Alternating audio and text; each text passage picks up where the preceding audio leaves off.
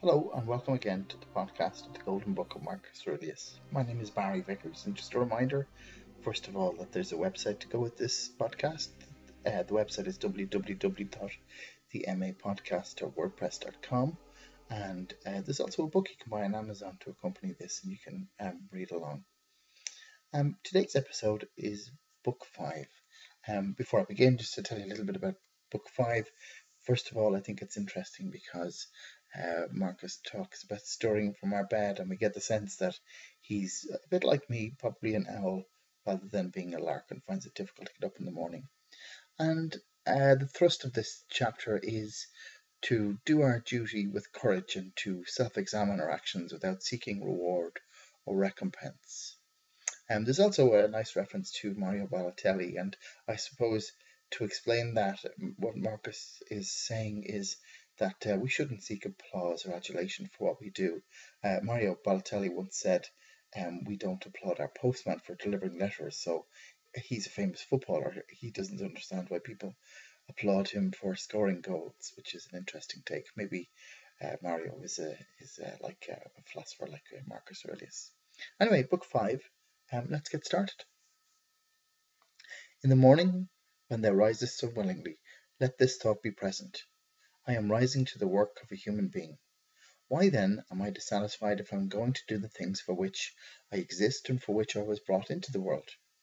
Or have I been made for this, to lie in the bedclothes and keep myself warm? But this is more pleasant. Dost thou exist then to take thy pleasure, and not at all for action or exertion? Dost thou not see the little plants, the little birds, the ants, the spiders, the bees working together to put in order their several parts of the universe? And art thou unwilling to do the work of a human being? And dost thou not make haste to that which is according to thy nature? But it is necessary to take rest also. It is necessary, however. Nature has fixed bounds to this too. She has fixed bounds both to eating and drinking. And yet thou goest beyond these bounds, beyond what is sufficient. Yet in thy acts it is not so, but thou stoppest short of what thou canst do. So thou lovest not thyself, for if thou did, thou wouldst love thy nature and her will. But those who love their several arts exhaust themselves in working at them unwashed and without food. But thou valuest thy own nature less than the turner values the turning art, or the dancer the dancing art, or the lover of money values his money, or the vainglorious man his little glory.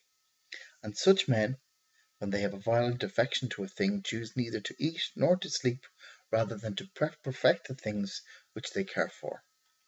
But are the acts which concern society more vile in thy eyes, and less worthy of thy labour?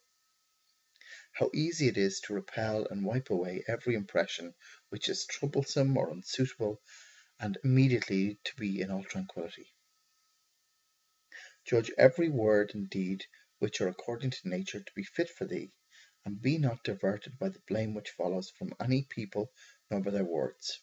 But if a thing is good to be done or said, do not consider it unworthy of thee.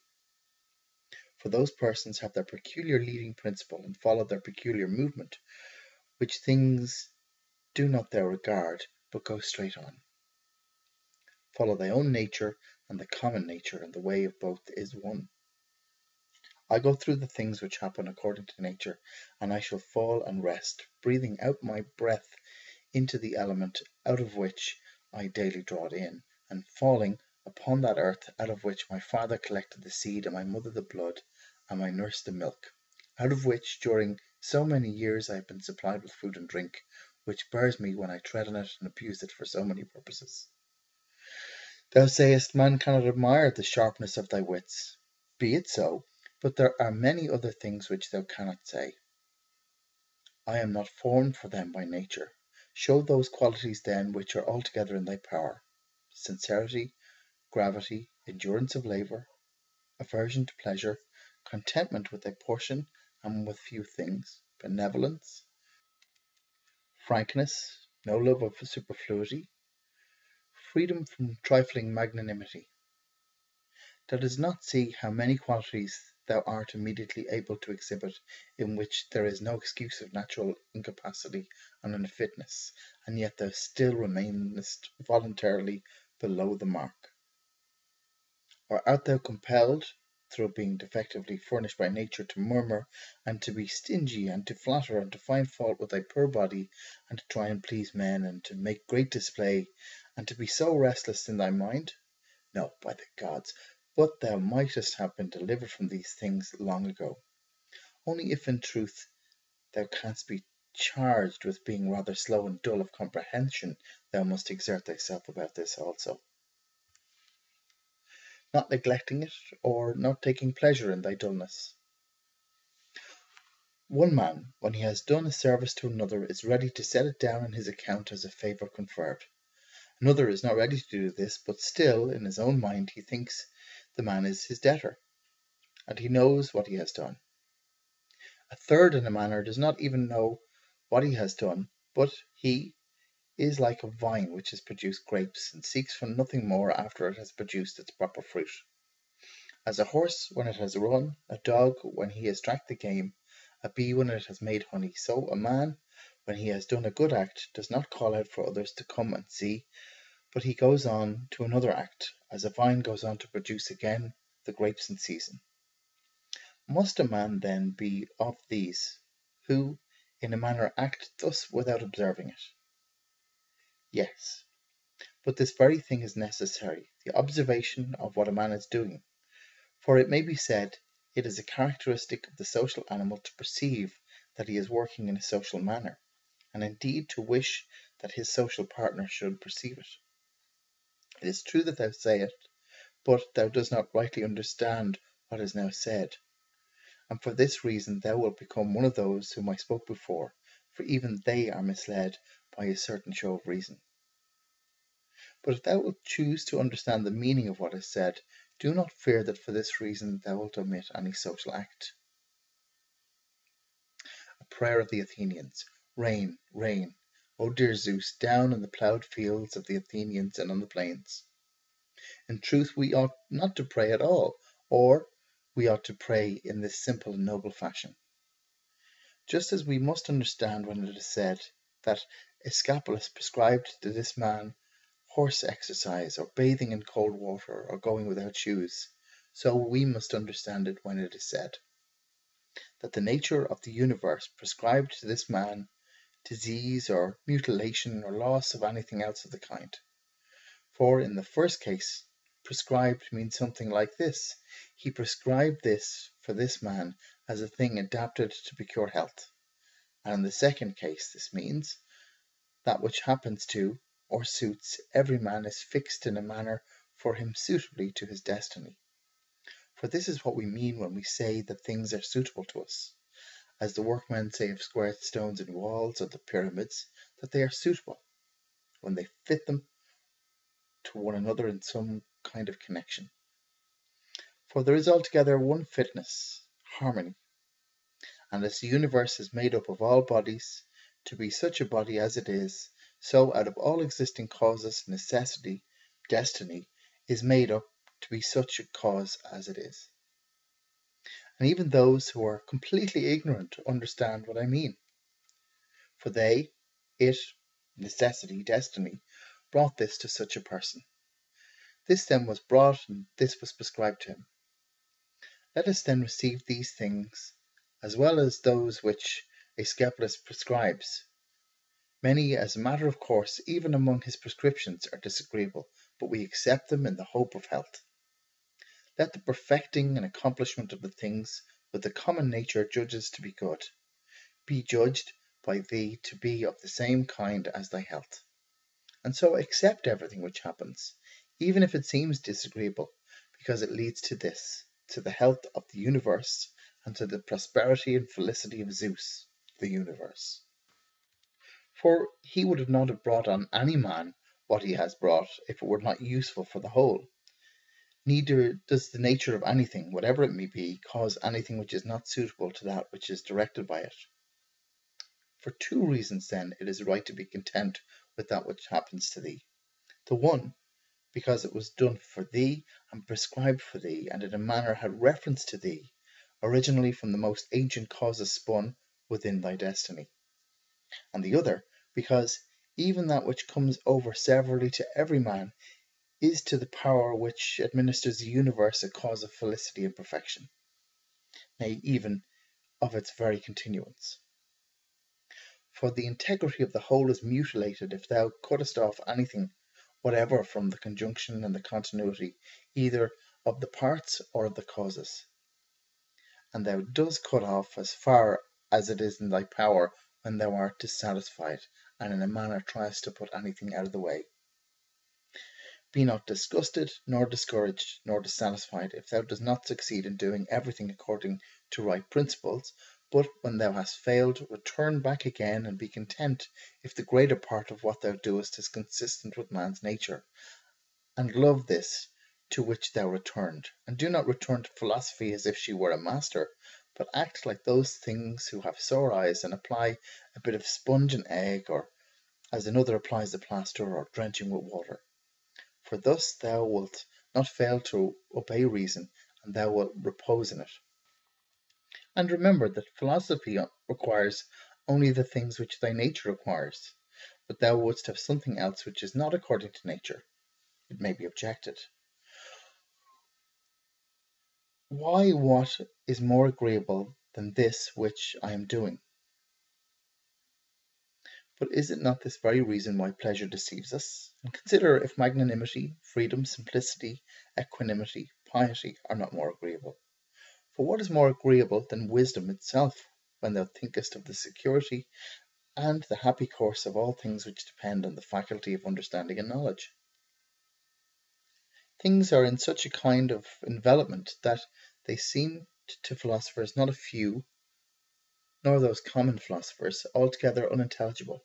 Nay, even to the Stoics themselves they seem difficult to understand. And all our assent is changeable, for where is a man who never changes? Carry thy thoughts then to the objects themselves, and consider how short-lived they are, and worthless, and that they may be in the possession of a filthy wretch, or a whore, or a robber. Then turn to the morals of those who live with thee, and it is hardly possible to endure even the most agreeable of them, to say nothing of a man being hardly able to endure himself.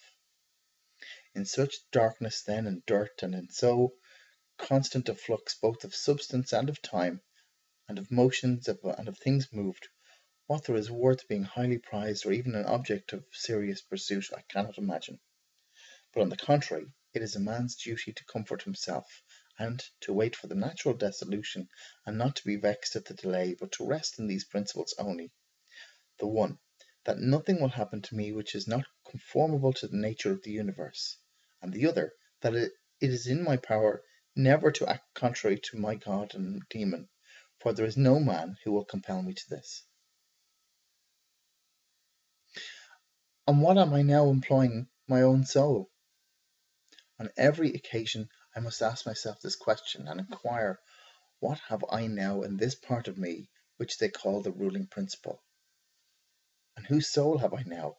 That of a child, or of a young man, or a feeble woman, or a tyrant, or of a domestic animal, or of a wild beast? What kind of things are those which appear good to the many? We may learn even from this. For if a man should conceive certain things as being really good, such as prudence, or temperance, justice, fortitude, he would not, having first conceived these, endure to listen to anything which should not be in harmony with what is really good. But if a man has first conceived as good the things which appear to many to be good, he will listen and readily receive as very applicable that which was said by the comic writer.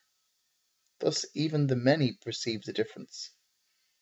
For were it not so, this saying would not offend, and would not be rejected in the first case, while we receive it when it is said of wealth, and of the means which further luxury and fame, as said fitly and wittily. Go on then, and ask if we should value and think those things to be good, to which, after their first conception in the mind, the words of the comic writer might be aptly applied, that he who has them, through pure abundance, has not a place to ease himself in. I am composed of the formal and the material, and neither of them will perish into non-existence, as neither of them came into existence out of non-existence. Every part of me will then be reduced by change into some part of the universe, and that again will change into another part of the universe, and so on forever. And by consequence of such a change, I too exist, and those who begot me, and so on forever in the other direction. For nothing hinders us from saying so, even if the universe is administered according to definite periods of revolution. Reason and the reasoning art, philosophy, are powers which are sufficient for themselves and for their own works. They move then from a first principle which is their own, and they make their way to the end which is proposed to them. And this is the reason why such acts are named katarthesis, or right acts, which word signifies that they proceed by the right road. None of these things ought to be called man's which do not belong to a man as man. They are not required of a man, nor does a man's nature promise them, nor are they the means of a man's nature attaining its end. Neither then does the end of a man lie in these things, nor yet that which aids to the accomplishment of this end, and that which aids towards the end is that which is good. Besides, if any of these things did belong to a man, it would not be right for a man to despise them, and to set himself against them. Nor would a man be worthy of praise who showed that he did not want these things. Nor would he who stinted himself in any of them be good, if indeed these things were good. But now, the more of these things a man deprives himself of, or of other things like them, or even when he is deprived of any of them, the more patiently he endures the loss, just in the same degree he is a better man. Such as are thy habitual thoughts, such also will be the character of thy mind, for the soul is dyed by the thoughts. Diet then with a continuous series of such thoughts as these. For instance, that where a man can live, there he can also live well. But he must live in a palace. Well then, he can also live well in a palace. And again, consider that for whatever purpose each thing has been constituted, for this it has been constituted, and towards this it is carried, and its end is in that towards which it is carried. And where the end is, there also is the advantage and the good of each thing. Now the good for the reasonable animal is society, for that we are made for society has been shown above. Is it not plain that the inferior exist for the sake of the superior? But the things which have life are superior to those which have not life, and those which have life, the superior are those to which have reason. To seek what is impossible is madness, and it is impossible that the bad should not do something of this kind. Nothing happens to any man which he is not formed by nature to bear. The same things happen to another, and either because he does not see that they have happened, or because he would show a great spirit, he is firm and remains unharmed. It is a shame, then, that ignorance and conceit should be stronger than wisdom. Things themselves touch not the soul, not in the least degree, nor they have admission to the soul, nor can they turn or move the soul. But the soul turns and moves itself alone, and whatever judgments it may think proper to make, such it makes for itself the things which present themselves to it. In one respect, man is the nearest thing to me, so far as I must do good to men and endure them. But so far as some men make themselves obstacles to my proper acts, man becomes to me one of the things which are indifferent, no less than the sun or wind or wild beast. Now it is true that these may impede my action, but they are no impediments to my effects and disposition, which have the power of acting conditionally and changing. For the mind converts and changes every hindrance to its activity into an aid, and so that which is a hindrance is made a furtherance to an act, and that which is an obstacle on the road helps us on this road. Reverence that which is best in the universe, and this is that which makes use of all things and directs all things. And in like manner also reverence that which is best in thyself, and this is of the same kind as that. For in thyself also that which makes us everything else is this, and thy life is directed by this. That which does no harm to the state does no harm to the citizen. In the case of every appearance to harm, apply this rule. If the state is not harmed by this, neither am I harmed. But if the state is harmed, thou must not be angry with him who does harm to the state. Show him where the error is. Often think of the rapidity with which things pass by and disappear, both the things which are and the things which are produced. For substance is like a river in continual flow, and the activities of things are in constant change, and the causes work in infinite varieties, and there's hardly anything which stands still. And consider this which is near to thee, this boundless abyss of the past and the future in which all things disappear. How then is he not a fool who is puffed up with such things or plagued about them and makes himself miserable? For they vex him only for a time, and a short time.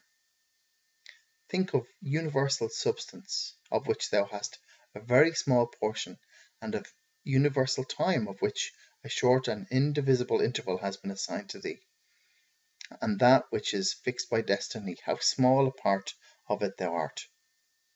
Does another do me wrong? Let him look to it. He has his own disposition, his own activity. I now have what the universal nature wills me to have, and I do what my nature now wills me to do. Let the part of thy soul which leads and governs be undisturbed by the movements in the flesh, whether of pleasure or of pain, and let it not unite with them, but let it circumscribe itself and limit those effects to their parts. But when these effects rise up the mind by virtue of that other sympathy that naturally exists in the body, which is all one, then thou must not strive to resist the sensation, for it is natural. But let not the ruling part of itself add to the sensation the opinion that it is either good or bad. Live with the gods. And he does live with the gods who constantly shows to them his soul is satisfied with that which is assigned to him, and that it does all that the demon wishes, which Zeus hath given to every man for his guardian and guide, a portion of himself. And this is every man's understanding and reason. Art thou angry with him whose armpits stink? Art thou angry with him whose mouth smells foul? What good will this danger do thee? He has such a mouth, he has such armpits. It is necessary that such an emanation must come from such things. But the man has reason, it will be said, that, and he is able, if he takes pain, to discover wherein he offends. I wish thee well of thy discovery. Well then, and thou hast reason. By thy rational faculty stir up his rational faculty. Show him his error, admonish him, for if he listens thou wilt cure him, and there is no need of anger. Neither tragic actor nor whore. As thou intendest to live when thou art gone out, so it is in thy power to live here. But if men do not permit thee, then get away out of life, yet so as if thou wert suffering no harm. The house is smoky, and I quit it. Why dost thou not think that this is any trouble? But so long as nothing of the kind drives me out, I remain. I'm free, and no man shall hinder me from doing what I choose, and I choose to do what is according to the nature of the rational and social animal. The intelligence of the universe is social. Accordingly, it has made the inferior things for the sake of the superior, and it has fitted the superior to one another. Thou seest how it has subordinated, coordinated, and assigned to everything its proper portion, and has brought together its concord with one another the things which are the best. How hast thou behaved hitherto to the gods, thy parents, brethren, children, teachers, to those who looked after thee in thy infancy, to thy friends, kinsfolks, to thy slaves? Consider if thou hast hitherto behaved in all in such a way that it may be said of thee, never has wronged a man in deed or word. And call to recollection both how many things thou hast passed through, and how many things thou hast been able to endure, and that the history of thy life is now complete and thy service is ended, and how many beautiful things thou hast seen, and how many pleasures and pains thou hast despised, and how many things called honourable thou hast spurned, and to how many ill-minded folks thou hast shown a kind disposition. Why do unskilled and ignorant souls disturb him who has skills and knowledge? What soul then has skills and knowledge? that which knows beginning and end, and knows the reason which pervades all substance, and through all time by fixed periods, revolutions, administers the universe. Soon, very soon wilt thou be ashes, or a skeleton, and neither a name or not even a name, but name is sound and echo.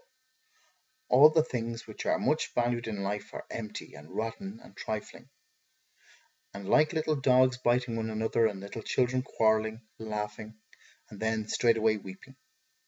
But fidelity and modesty and justice and truth are fled up to Olympus from the widespread earth. What then is there which still detains thee here? If the objects of sense are easily changed and never stand still, and the organs of perception are dull and easily receive false impressions, and the poor soul itself is an exhalation from blood. But to have good repute amidst such a world as this is an empty thing. Why then dost thou not wait in tranquillity for thy end, whether it is extinction or removal to another state? And until that time comes, what is sufficient? Why, what else than to venerate the gods and bless them, and to do good to men, and to practice tolerance and self-restraint, but as to everything which is beyond the limits of the poor flesh and breath, to remember that this is neither thine nor in thy power. Thou couldst pass thy life in an equitable flow of happiness, if they can go by the right way and think and act in the right way. These two things are common both to the soul of God and to the soul of man, and the soul of every rational being, not to be hindered by another, and to hold good to consist in the disposition to justice and the practice of it, and in this to let their desire find its termination. If this is neither my own badness nor an effect of my own badness, and the common weal is not injured, why am I troubled about it, and what is the harm to the common weal? Do not be carried along inconsiderately by the appearance of things, but give help to all according to their ability and their fitness, and if they should have sustained loss in matters which are indifferent, do not imagine this to be a damage, for it is a bad habit. But as the old man, when he went away, asked back his foster child's top, remembering that it was a top, so do thou in this case also. When thou art calling out the rostra, hast thou forgotten, man, what these things are? Yes, but they are objects of great concern to these people. Wilt thou too then be made a fool for these things? I was once a fortunate man, but I lost it, I know not how. But a fortunate means that a man has assigned to himself a good fortune, and a good fortune is good disposition of the soul, good emotions, good actions. So that's the end of book 6. I hope you've enjoyed it. Until next time, take care. Bye bye.